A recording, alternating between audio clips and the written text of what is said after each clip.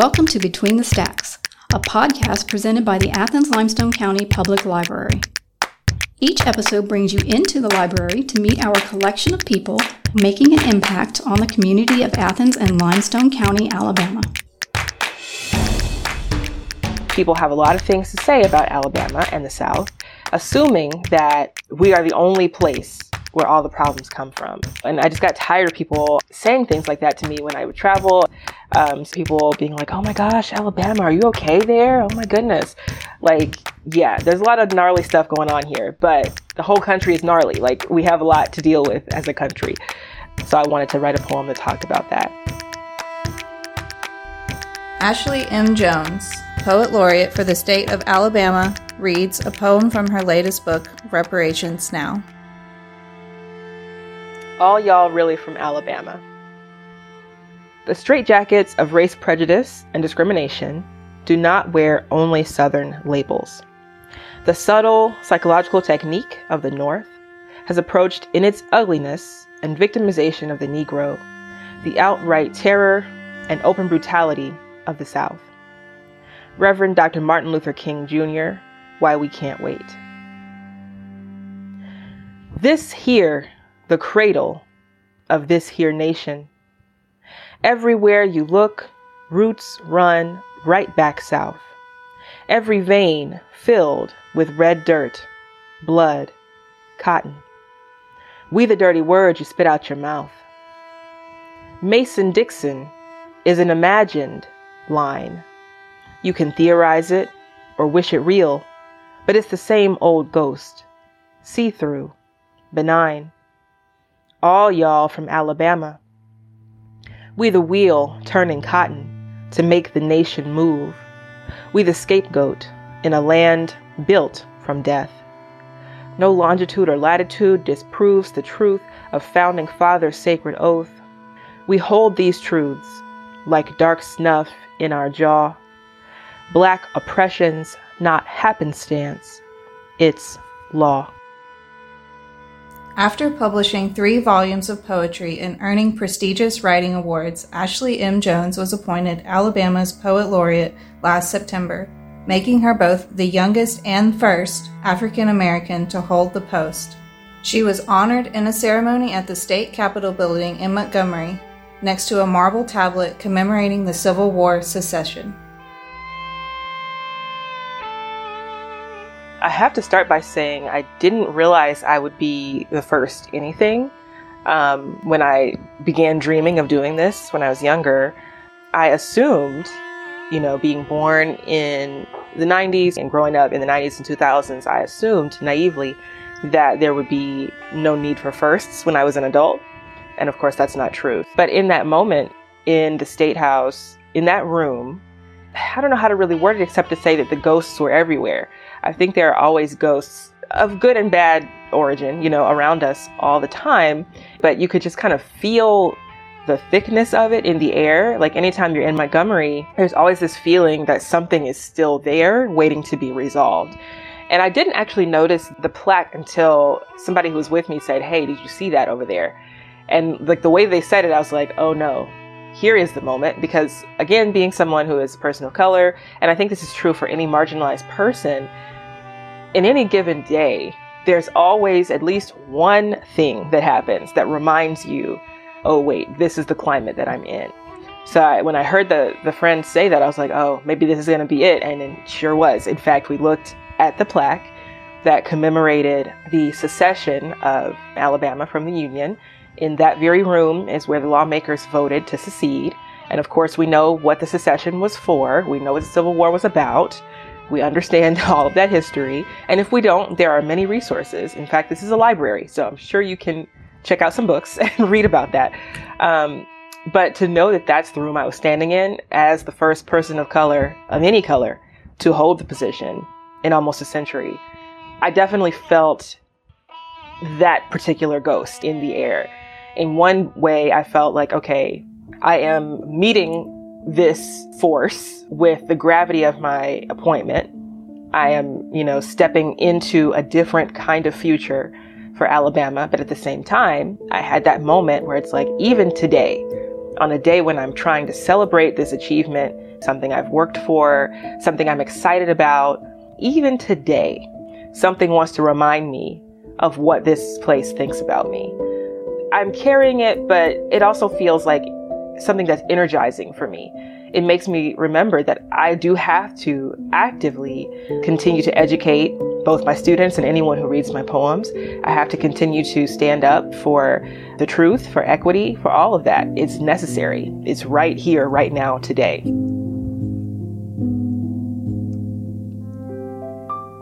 I think anybody who's alive should be constantly finding their voice. But as far as hearing, I say, the call to do poetry, and somebody told me to use that language, and I said, I don't want to say I heard the call because, I'm not a preacher. She said, no, you say that. If that's what you heard, that's what you heard. It is a calling. I think anything we do in life can be a calling. So anyway, I heard the call when I was 7. I already loved books. I was super into reading, and the school that I went to in Birmingham, they had a huge focus on creation. So we always were writing books, and I was a pretty shy kid. I didn't like speaking in front of people, and I was really self-conscious about a lot of different things.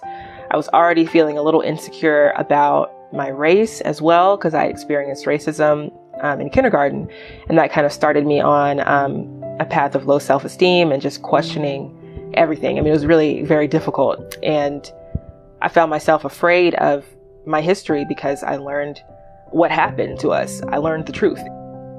And the assignment was given to take something that we had read or that we were reading, memorize a part of it, and come to school and recite in costume.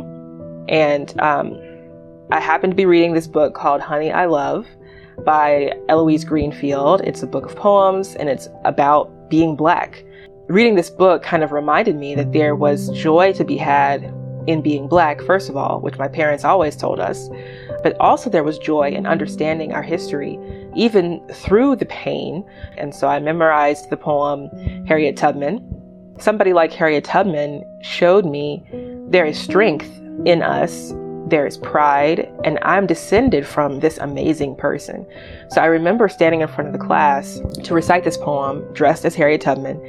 And as I began the poem, Harriet Tubman didn't take no stuff, wasn't scared of nothing neither, didn't come in this world to be no slave, and wasn't going to stay one either. I remember just feeling very powerful in a way that I had not felt before. And I knew then that I had to continue living in poetry somehow. So I started writing that day. I changed my spy journal into a poetry journal, and I've been writing ever since then.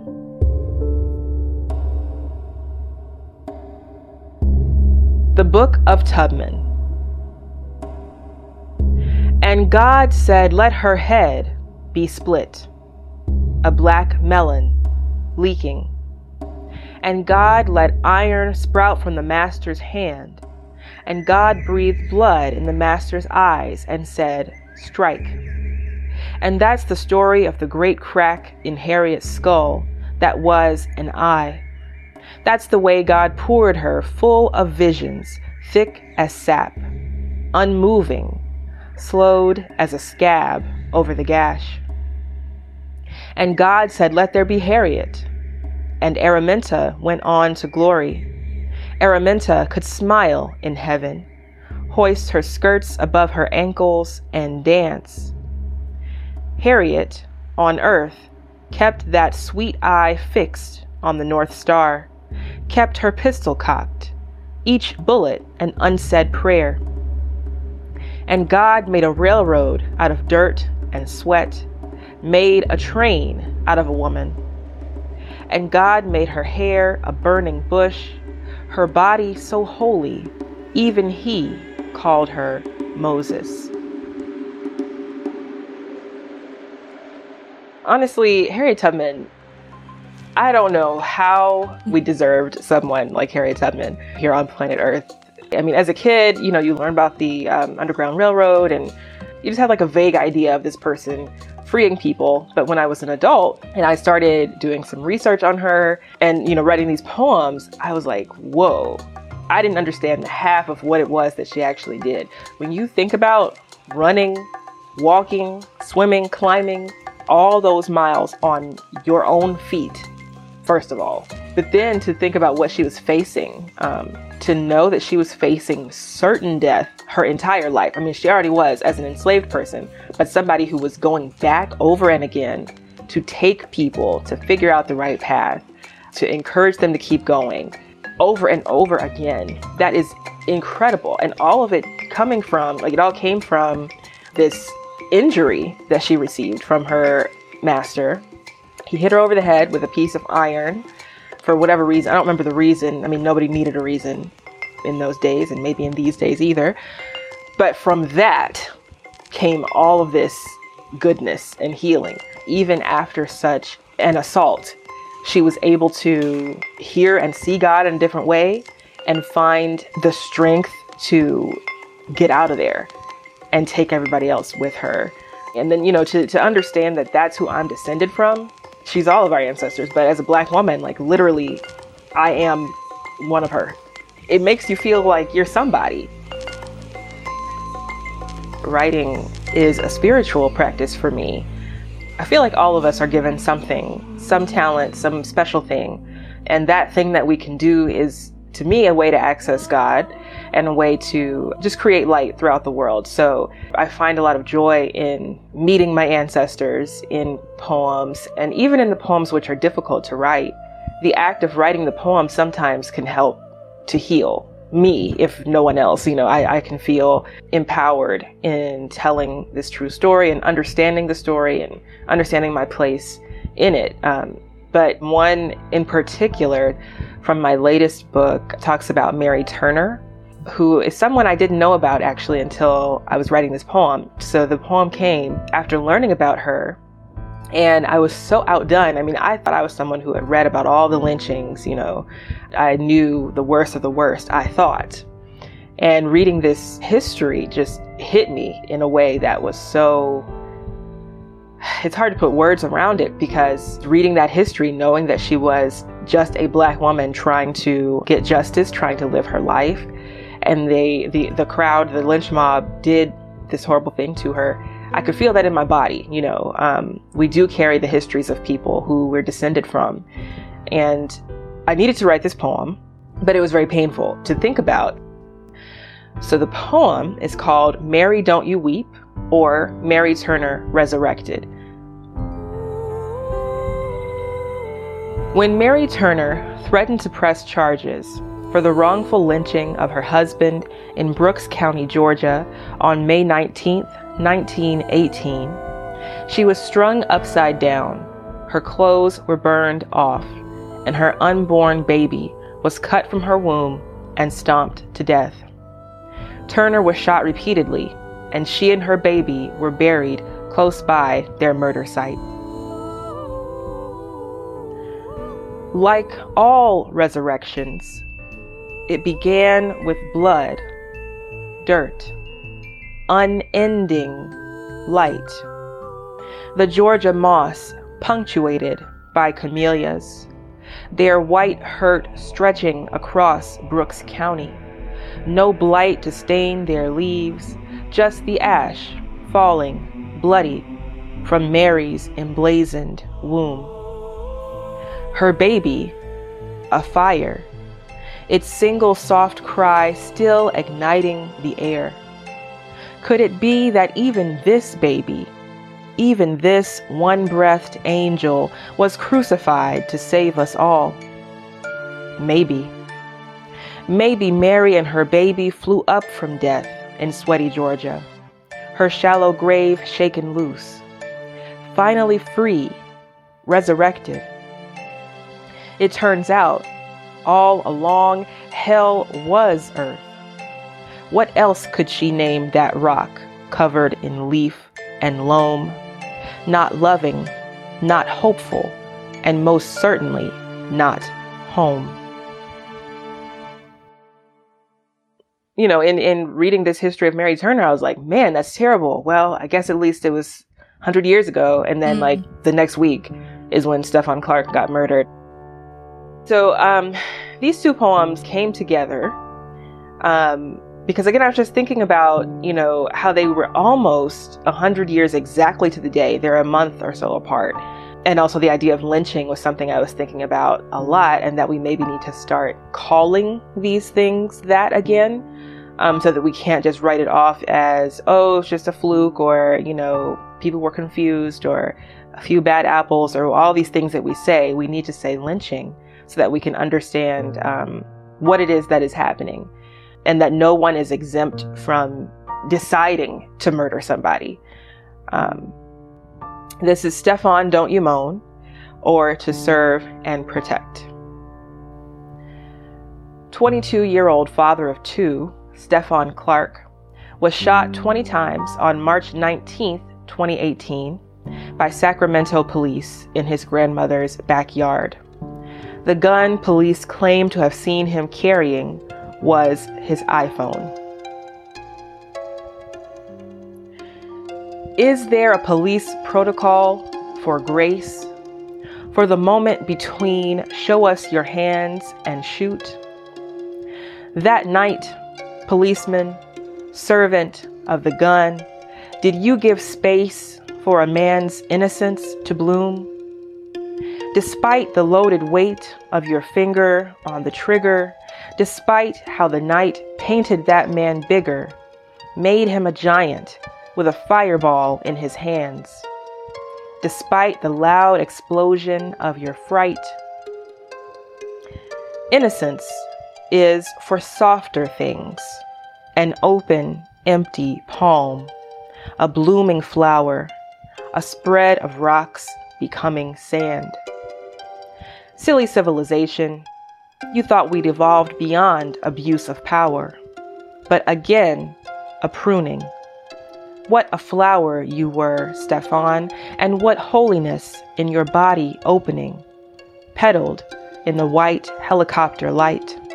This, an Armageddon of bullets, flowers, stars, stripes.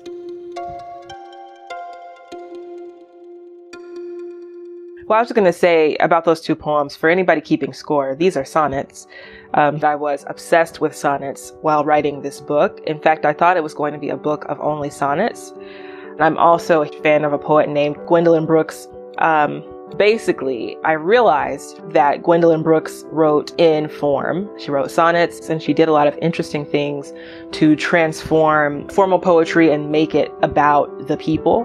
And I'm also a huge fan of a poet named Patricia Smith, who I would say is a literary descendant of Brooks. They're both Chicago poets.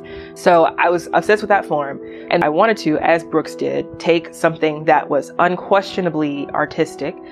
So like a lot of these like ivory tower poets think that form is the utmost, of poetry. You can't get any more artistic than form. So I thought, well, cool. I'm going to do what my ancestors did. Take your form that you hold so dear. And I like the form. I'm not saying there's anything wrong with form, but I'm going to take that and tell a truth that you need to hear. And you can't tell me that it's not artistic, because in this form you said was unquestionably artsy. So that's why it's in a sonnet form. So the side A and side B, first I'll say sometimes I have to explain what a cassette tape is to some audiences. I wanted to make this poetic cassette tape to explain a situation that a lot of us find ourselves in when we go to quote unquote progressive schools or independent schools or any sort of school that's not, how do I want to say this?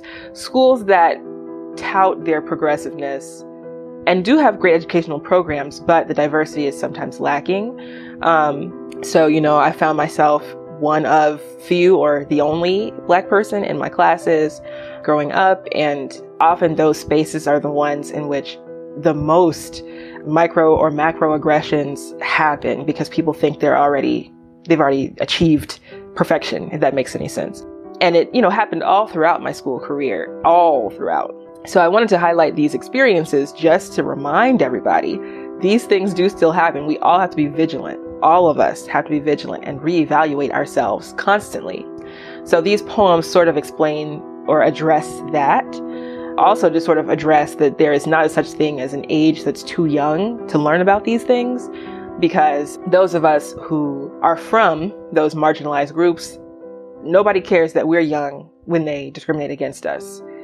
So I do think it's important and maybe necessary for children to start understanding what it means to be anti-racist, to understand history and how to treat people instead of pretending like it's not there. So yeah, that's what these two poems are sort of addressing. Side A, third grade birthday party. When we pulled up at her house, I realized that feeling I felt in kindergarten when my best friend's family made him leave my blackness alone. When he and this blonde wonder played house, she replacing me. When I couldn't even play blocks with them, my hands too dark and small. That feeling as she stole the laughs right out of my precious little throat. When she stole the plastic broccoli and steak from my wooden cooktop. That feeling can happen when your parents take you to that blonde birthday party in the suburbs, and even the cobblestones cackle at how out of place you look. Side B, Roebuck is the ghetto. High school friend. He really just a boy. He really just a boy who sit at my lunch table. He really just a metallic smile and a slice of ham between white bread. He say, where you live? I say, Roebuck. Say, over by, that's the ghetto. He say, that's where black folks stay. He say, that's po folk. He say, you less than me. He say, you not as good as the crumbs living between my teeth. No, it's a suburb, I say. Suburb? Roebuck no suburb, he say. Hoover, Vestavia, Mountain Brook are suburbs. Suburbs is white. My neighbor's white, I say. Neighbors listen to Rush Limbaugh. Neighbors work the polling place and ask if we Republican. Neighbors cut our grass without asking when we first moved in. Neighbors think we good. You don't know about Roebuck, I say. He smile. He laugh. He chew my zip code like an old wad of gum. Oh, I know, he say. I know it all.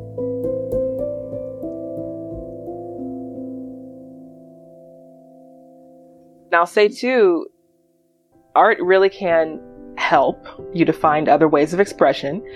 Broken Sonnet for the Decorative Cotton for Sale at Whole Foods is a poem that did a lot for me personally, because I literally did see this cotton at Whole Foods.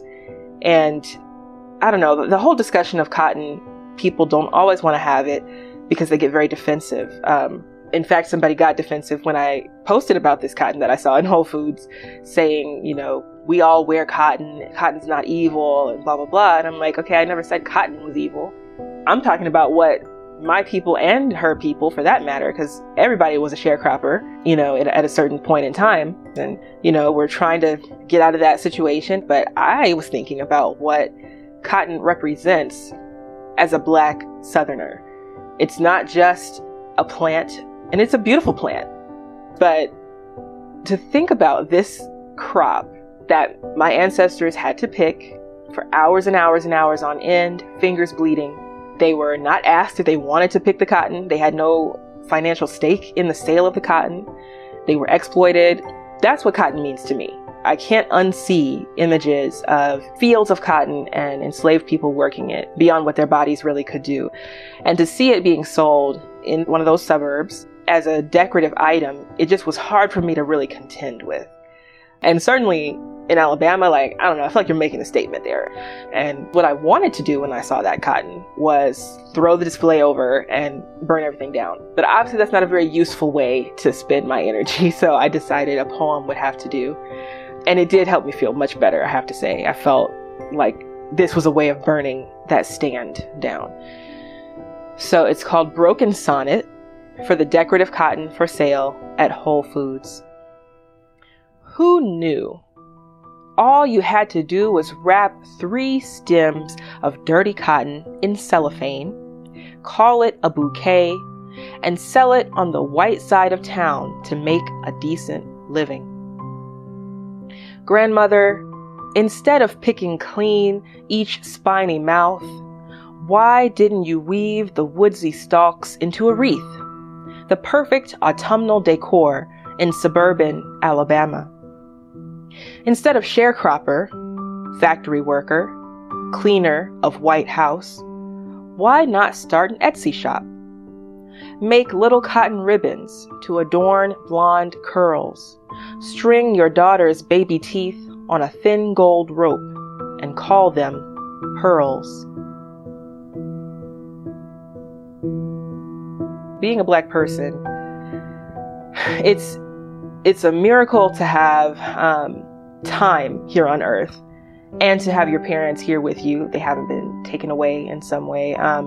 But to also have them be so intentional in making sure we celebrate our culture at all moments in life. I know that I wouldn't be the person who I am, the woman who I am, if I didn't have my mom. She just has been and is such an incredible example for us in how to move through the world. My mom stayed at home to raise us. Both my parents have college degrees. They met in college. They both, have worked before, but they made the choice that my mom would stay home with us. And that was a mutual choice. And they never said, this is your life too. It was always, you do whatever makes sense for you. You have to make your own choices in life and you can do anything you want. And they never pressured me to have children, get married, none of that. Like, it was always do your thing, which is radical, I know now. But back then I was like, oh, all parents are like this. And that's just not true. So I will read a poem about my mom. It starts with Family Matters, which I also have to explain to so many people who are young. But I love that show. I love Steve Urkel. It's a situation comedy about a Black family in Chicago, and they're, a regular family, and then they have this ridiculous neighbor, Steve Urkel. But anyway, it starts in that show and balloons out to my mom. Harriet Winslow and Aunt Rachel clean collard greens on primetime television. In their dollhouse kitchen, they clean a bouquet of collards while the comedy of errors unfolds around them.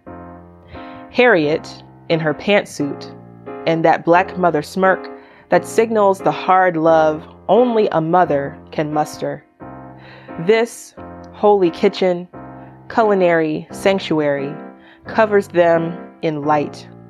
Its white glory a bouquet around their perfect hair. Their fingers know no errors as they pick and place the collards. There was an earthy magic in my mother cleaning collards. Their mineral scent, the sink full of water my mother plunged them into, the water which washed them of their errors. Greens baptized, clean from sediment and rock, our kitchen sink her pulpit, the leafy bouquet her holy book.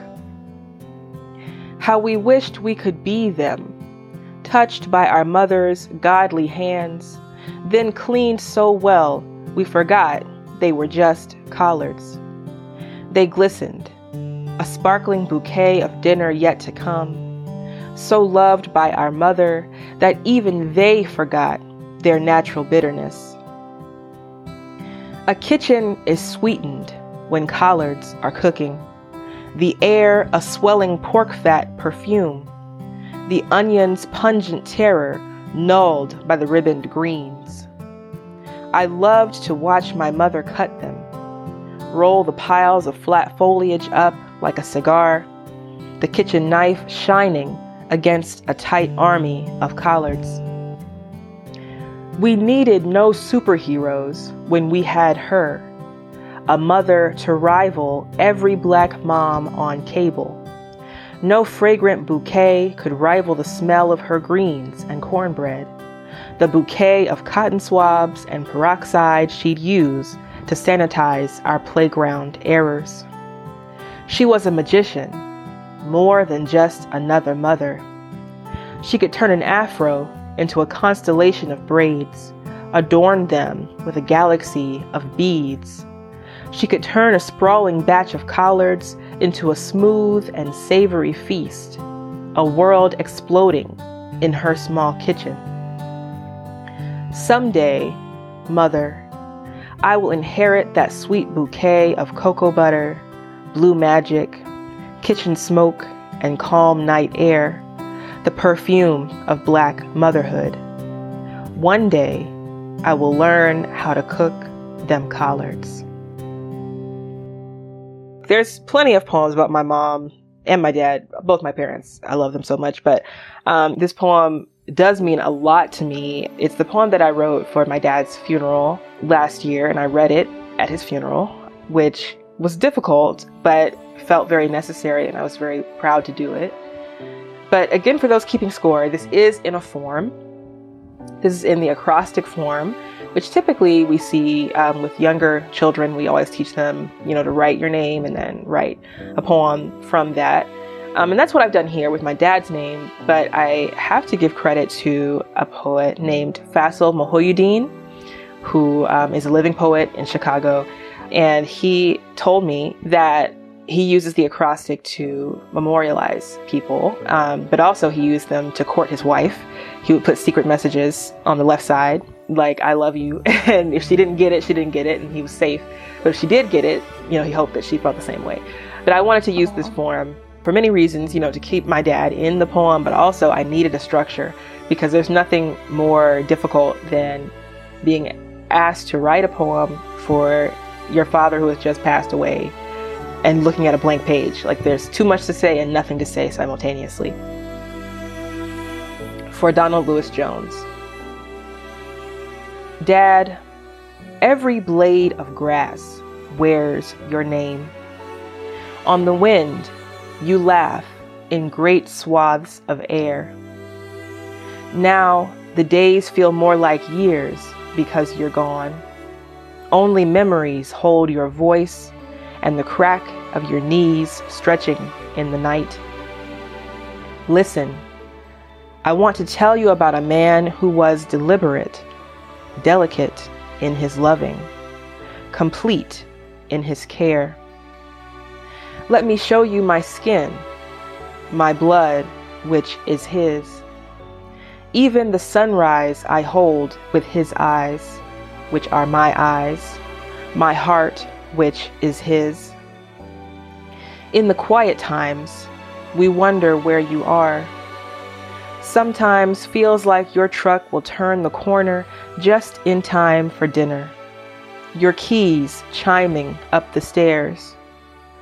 Out in the garden, your plants still grow. Now we will give them water and time. Every season, a harvest started by your hands, showing your love, all-encompassing, forever. I do feel very proud to represent my people and to represent Alabama and to offer a different vision of what it means to be an Alabama public voice. And what I do for the next 4 years is a little bit up to me. The language in the Constitution is pretty loose, so I'm just required to be the face of poetry, to promote poetry throughout our state, and to just be available to do speaking engagements or visit classrooms or anything that promotes poetry throughout Alabama.